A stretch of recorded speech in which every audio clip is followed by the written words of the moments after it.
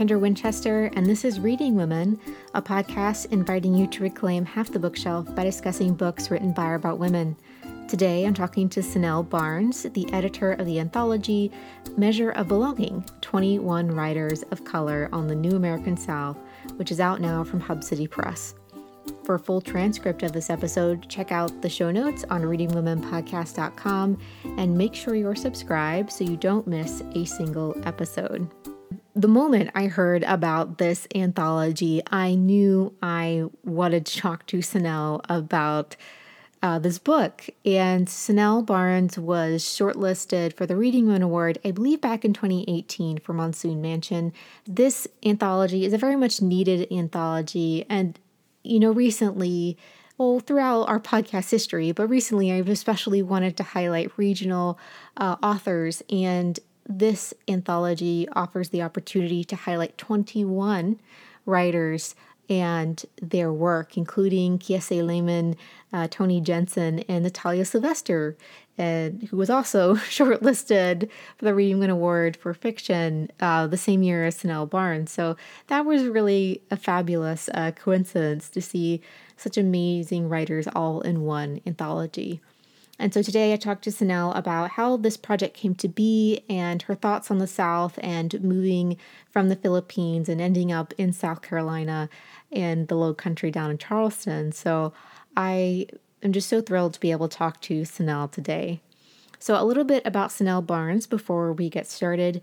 Like I said, she immigrated from the Philippines to the United States and now lives in Charleston, South Carolina.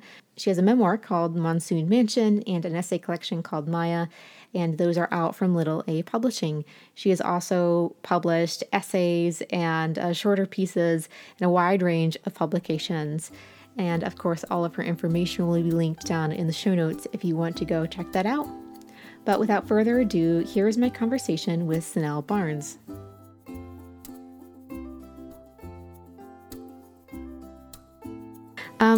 Welcome to the podcast, Sanelle. I'm so excited to finally be able to have you on.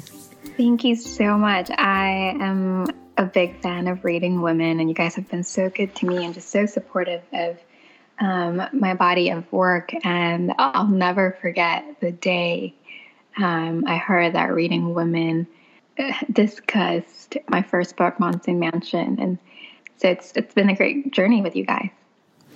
Yeah, huge fans. And I haven't read your essay collection yet, but I believe Sachi read it and really enjoyed it as well. So for listeners, definitely go pick up all your books, and I'll make sure to link them in the show notes so that people can go check it out and see all of that discussion. But I guess I always start asking, how are you doing? How are you holding up right now during the chaos that is 2020? Believe it or not, I feel great right now, but that's because I think we were hit really hard by everything that's going on earlier on. My family, my siblings and their spouses, many of them got sick with COVID back in March, and some were hospitalized, and so we really felt it during the lockdown. And then we were going through several other changes in our family and in the writing world. And so it was truly a perfect storm right around March and April. So I feel like we've come up for air now. We're learning how to mitigate situations. Maybe, I don't know. Just feeling, I think just having something to look forward to, like the release of this anthology, helps. So I've been very excited about this project. And you just mentioned being excited for the release of A Measure of Belonging. So you've written a memoir and essays already. What inspired you to want to put together this anthology, which seems like a totally different kind of project?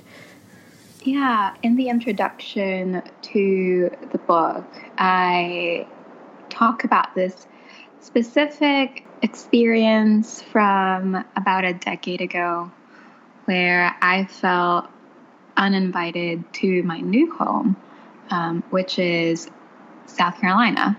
I had moved from up north in New York City where all the hustle and bustle was, to a much smaller city, still a city, but much smaller, and felt immediately that some of my thoughts or some of my beliefs or some of my ways were not going to be welcome here. And instead of letting that deter me or letting that get to me and doing what others predicted I would do, which was turn right back around and go back to New York, I thought, well, you know what? I am actually going to be the big person who will not be like this person that made me feel unwelcome here. I will use what I have and use what I know to welcome others and invite others and invite them and make them comfortable enough to share their stories with me. And so really, this book came out of a feeling rejected a decade ago and following that feeling with offering others the opposite, which is acceptance and comfort and hospitality, right? We always talk about Southern hospitality. So this book really, you'll see that it has a very strong sense of place in every essay. I wanted to make hospitality something completely different from what others might expect, or others might have experienced in this region. And we'll be back with more from this episode of Reading Women after a word from our sponsor. The sponsor of this episode is the book Wrong Kind of Woman by Sarah McCraw Crow. Wrong Kind of Woman is an engrossing multivocal story of grief, identity, and belonging, set on a campus of an elite all-men's college in 1970 amid protests against the Vietnam War, calls for co-education, and the rise of the feminist movement. For fans of Meg Wollitzer's The Wife and Chloe Benjamin's The Immortalist, The Wrong Kind of Woman is the perfect pick for you. Told through alternating perspectives, The Wrong Kind of Woman is a thoughtful, engrossing story of grief and renewal, of shedding old identities and finding new ways to belong, beautifully woven against the backdrop of the rapid changes of the early 70s. In a time when stories of women's empowerment are in high demand, this book's view into the rise of second-wave feminism shines a light on how far we've come on some issues, like coeducation, and how little has changed on others, like frat house culture and women's health. This book is also perfect for book clubs.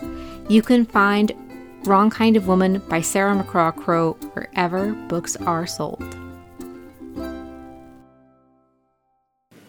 I really loved your introduction, where you talk about also where the title came from, A Measure of Belonging. Was that always the title of the collection, or did that come after you had already decided to embark on this new project? Yeah, the title came actually after we had assembled all the essays together. We had placed them one after the other, and I had begged for a 21st writer. Originally, we thought we were going to publish 20 essays, and there was just this one that I begged the publishers to include because it was going to be the perfect ending to the book.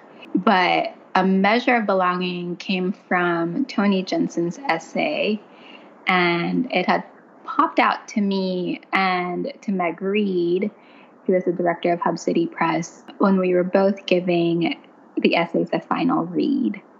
And the working title was just here, the word here, pertaining to the South, pertaining to the region that's just rife with, a lot of the things that you hear about in the news these days, and a lot of the things that people actually also don't hear about. And we thought, well, that's just a little bit too on the nose, and we're still talking about a physical place, as opposed to the way I put it in the introduction was make this place a we rather than an it. And we just thought that line was going to be perfect, right? And that phrase is so telling of what we wanted to do and what we didn't quite expect we would actually accomplish. the word measure can mean so many things. And the word measure is true to what the writers in this anthology have done. We vary in how we feel about the South, and we vary in how we've found our place here, and we vary in style and writing style, and we definitely vary in voice. We even vary in form. Each one of the essays here is a measure of our lives here, right? So it gave it a little bit more fluidity, and it gave it kind of this tension that I think we're trying to discuss in the book. So how did this project end up at Hub City Press, which seems like such a perfect home for it? Yeah, so most of my two books are with Little A. My first two books are with Little A, and most of my other essays are with New York-based publications. And I thought that, the book would be amiss if we didn't go with a regional publisher. I wanted to be very conscious about every single decision that went into this book, whether it was the selection of the writers or the way I assembled one essay after the other, or whether it was the book cover or how we placed, the contributors' bios in the end, who the book was going to benefit. Many of the writers in A Measure of Belonging donated their writers' fees to a nonprofit that serves and protects Black, Indigenous, and people of color in the South. And it just felt right to also make a strategic and wise decision to support and be supported by, Hub City Press. The ladies there are really doing such great work for writers and readers in the region. And they shared this mission with me. And it was almost serendipitous when I had lunch with Meg and Betsy of Hub City.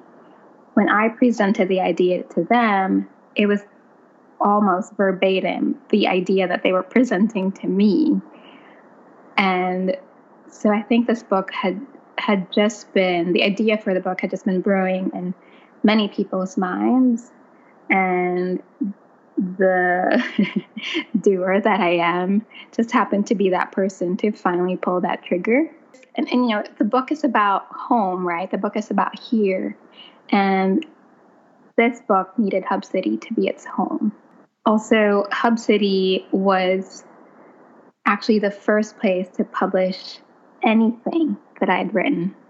A long time ago, they published a prose poem of mine called Kamayan, which is the Tagalog word for to eat with hands.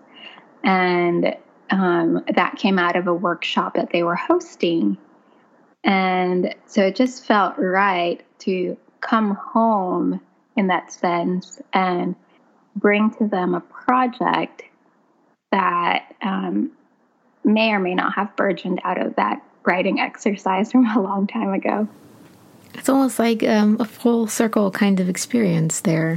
Yeah, certainly.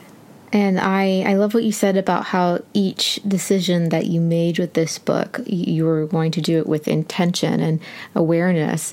And you mentioned, and how that also includes the contributors. How did you go about finding all the different contributors for this essay collection? This is going to sound cheesy, but the answer is that it was just people I loved to read. And people that my husband or the folks at Hub City or my literary agent or my writing group loved to read. And I remember so I had already built a list. And if you don't know this about me, people, I am very type A. I know I write lyrically, but that lyricism comes out of a very structured office manager persona. So I had already compiled names on a Google spreadsheet and thought, you know what, this is a community focused project, so I should involve the community more. And I remember doing a call on my Instagram stories, just saying, I have a secret project. I can tell you this much. Who are your favorite writers of color in the region or writing about the region? And people just fired away, and there were some names I had never heard of, some names that I'm like, I can't believe I missed that one. And some names I'm like, yeah, they want this person. That person's already on the list. And, some of these writers were my own teachers. Some of these writers have been in my workshops. I've taught them or they've taught me. So I think that's part of the awareness and intention that I brought into this book, is to make sure that this book reflects the generosity and the kinship of writers in general, but Southern writers too, and Black, Indigenous writers of color. I also wanted to show that we have this very natural kinship, and we are naturally generous to each other, whether it's by giving each other writing advice or reading each other's work or publishing each other's work. So I wanted to give readers a feel for that as well. So you had this theme of belonging, of here, and I imagine as you were, editing the collection, that was always in the back of your mind. But in addition to that, what were some of the themes or ideas that you saw recurring in the essays, or something that you noted like, oh, of course, or anything that you learned from putting these essays together in this anthology? Yeah, some early readers have told me that they felt such a sense of movement, whether it's big gestures or, small indicators of some kind of change or move or some kind of destination. And that wasn't planned, and that just came about as we started gathering the essays. But I remember thinking when someone brought that up, well, that's natural because we're talking about place or places.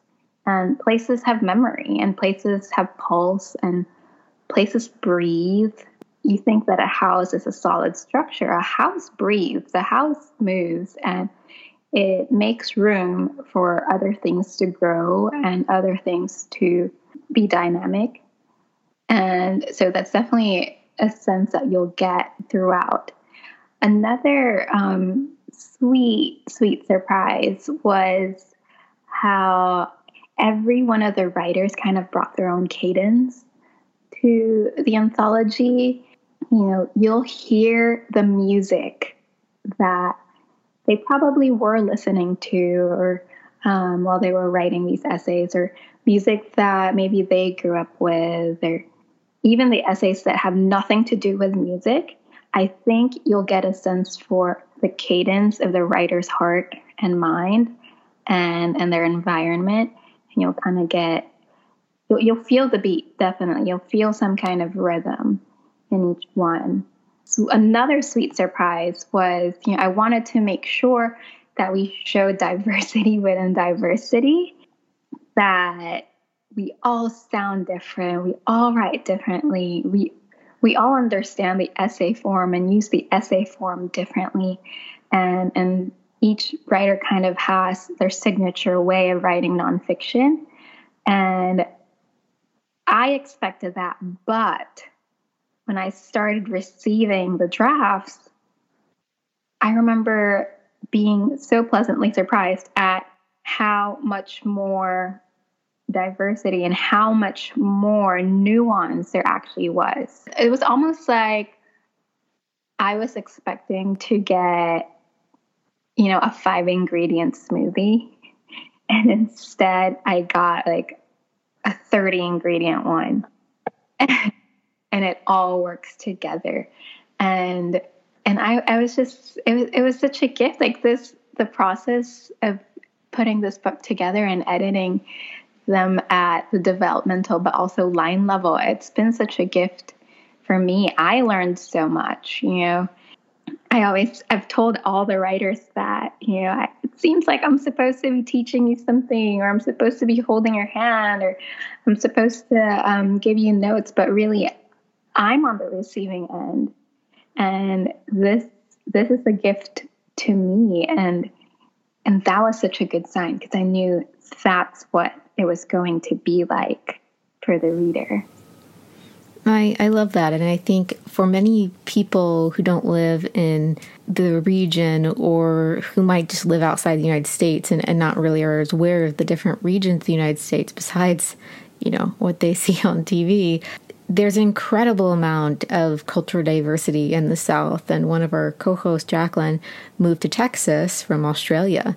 And so we talk a lot about the South. And I moved here from Appalachian, Ohio. So while I might be kind of related, we might say, to the South from Appalachia, it's very, very different. And I love how this is a measure of belonging of people of color writing here in the South. And so I thought we might be able to talk a little bit about the South for you, and why. I mean, obviously this is inspired by a love of a region, even one that wasn't entirely accepting. So what about the South for you makes it special, and makes you, I want to say maybe demand space, but basically, yeah, be like, I am here. This is also mine as well. And just have that conversation with this text, which is something that was very much impressed upon me when I was reading it. My husband grew up here, and his imagination was shaped by this place. And as difficult as it's been at times, I've told myself, how can I not love the place that shaped the imagination of the person who gets my imagination, The odd thing is that I grew up in the Philippines, impoverished, living in a house that was abandoned, basically. And he actually grew up in Spartanburg, South Carolina, and grew up in a military family from a long line of Presbyterian ministers. So our childhoods could not have been any more different.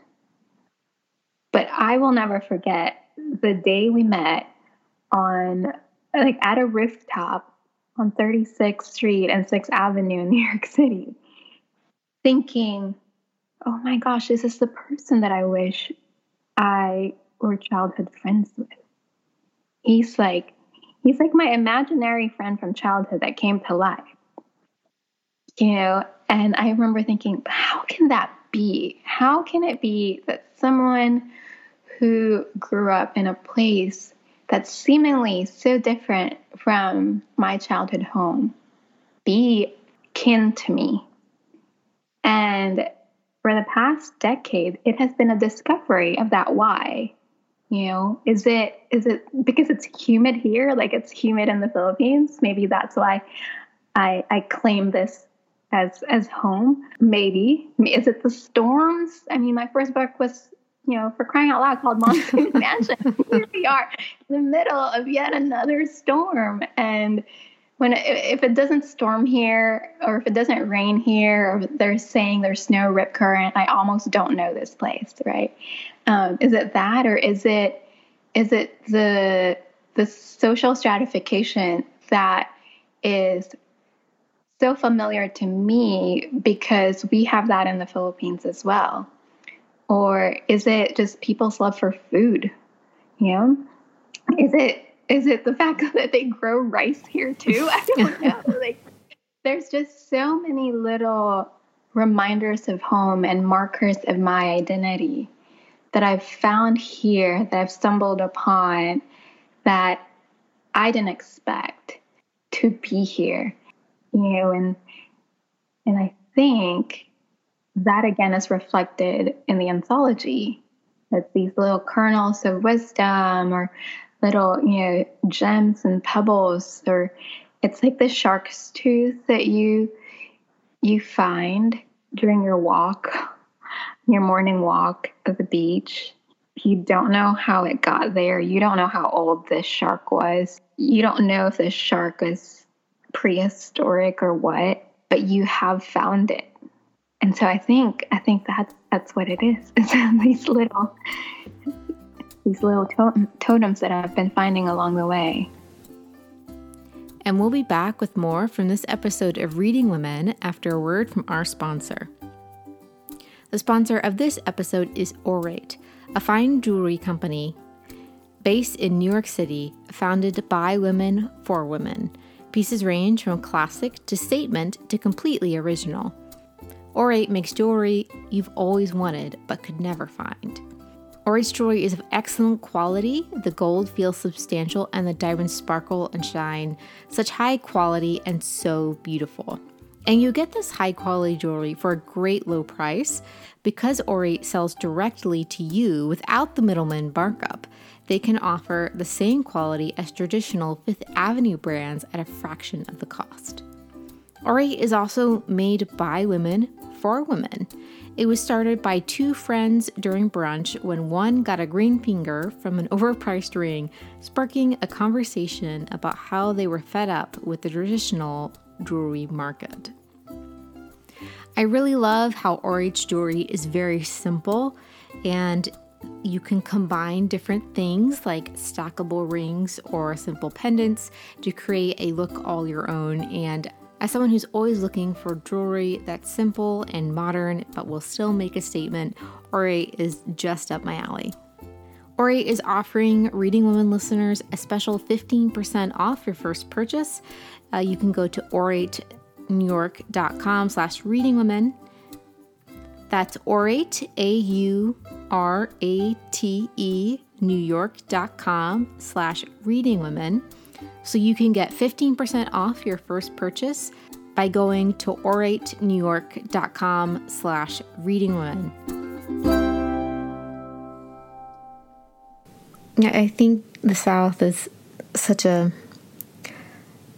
fascinating place with so much diversity like you're talking about within it. I find learning more about the South. I learn more about the South every day. There's so many interesting things here. There's so much culture here, and I love to see that celebrated. And that's something that I think that is really special about this collection, is that people from the South, in particular Black, Indigenous, and people of color from the South, can see themselves celebrated and included in a way that unfortunately is not always the case. And that's just something that I think makes this special and makes it a book that I just want to walk down the street and hand to people.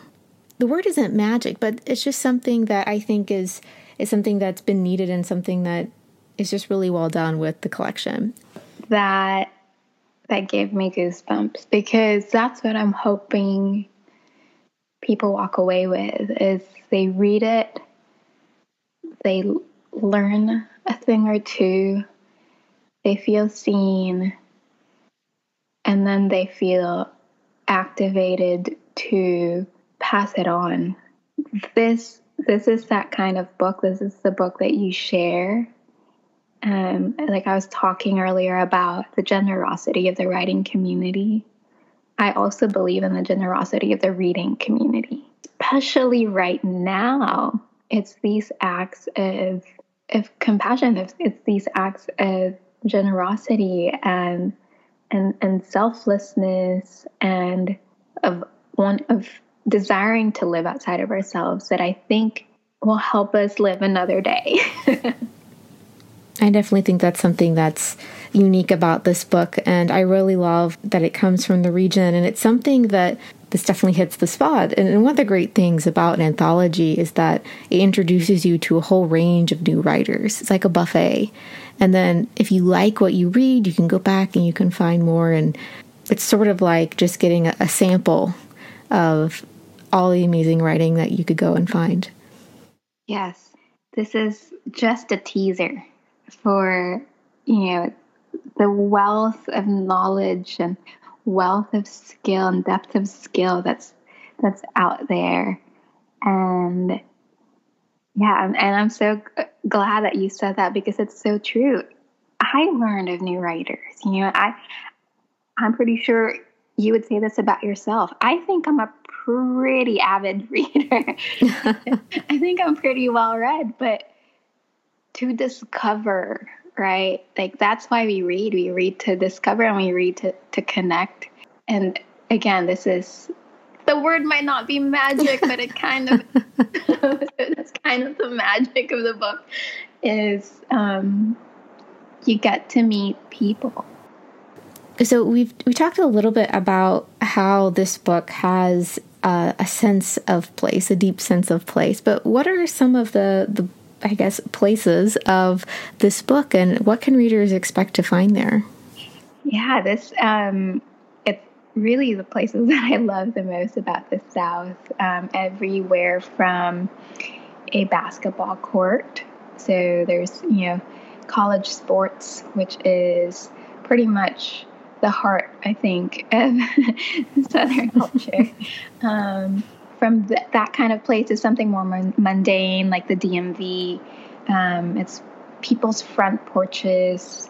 It's a recording studio. It's someone's car. It's a classroom. The places that I think readers find themselves in and day out. And maybe they didn't know that there was a story there. Maybe they didn't know that a place as mundane as the DMV could be such a setting for a little bit of tension. So yeah, it's all these mundane venues, mundane places of work and places to pass time, and then more unexpected places like someone's specific car or a recording studio. I really love that when people can make everyday things something fascinating and make this really dramatic or like you said, have that tension in that kind of essay. I think that's, I don't know, it just takes an incredible amount of talent to be able to work that, but it's beautiful when you find it. So that's great. Yeah, you'll never walk in and out of the DMV the same way again. Before I let you go, I wanted to ask you, maybe what are some Southern writers of color that you would recommend that weren't included in this anthology, but you would also highly recommend to our listeners? Yeah, I mean, Jesmyn Ward just released this heartbreaking yet so beautiful essay in Vanity Fair. Of course, her whole body of work, she's got all the accolades, but I highly recommend her. As far as essays, I also recommend Karen Good Marable, who I had the pleasure of sharing a writing residency space with very recently. And she was a music journalist for a while and has been writing a lot about home as well, being a Brooklyn girl now in Georgia. So she writes a lot about that as well. Crystal Wilkinson and I met because we did an event together in New York about our memoirs. And again, kind of like with my husband, she grew up in the South and I grew up in the Philippines. And we both had written these family stories. And as different as our families were, we found so many similarities between us and our families. And yeah, and outside of that, there's also a lot of great writing on art, other art forms in the South by Southern artists, and essays coming out of the Halsey Institute of Contemporary Art. That's a great source. And anything really that The Bitter Southerner or Scalawag publishes. Also, it's a great introduction to a plethora of Southern writers. Love the Bitter Southerner, and that their Waffle House like photo essay situation happening was amazing. I went to the first Waffle House ever like last year because I'm gluten-free, so like, you know, but once you go in and you start talking to the people, it's like, oh, it clicks. Like, oh, this is why it's like, I don't know, food houses of worship kind of. Yeah. That is very true, particularly of this region. All right. Well, the last question I have for you is, in addition to events for A Measure of Belonging, what's next for you? Are you working on any exciting projects that you want to share or anything like that? Yeah, I have a little project that's getting started. I just went away for 10 days at this writing residency to get some research work done, or at least research work get started. Hopefully that means there's a third book in the future. And so if you've read Monsoon Mansion, which is about my childhood and my childhood home, and Malaya, my second book, is about my immigration story and adoption story into the United States, and my story of becoming a new mom in the South. This is kind of a continuation of that, and it might even involve a trip back home, which I'm equally excited and terrified about, given that I haven't been back to the Philippines in almost 20 years. Wow, that sounds really exciting. Well, good luck with your next project, and cross our fingers. I look forward to reading it, whenever that may be. Thank you so much, and you guys are always so kind to me, and I'm always excited to just have any kind of affiliation and really friendship with you all, and I'm always excited to be able to just say hello to your listeners. Well, we love saying hello to you too, and thanks for coming on.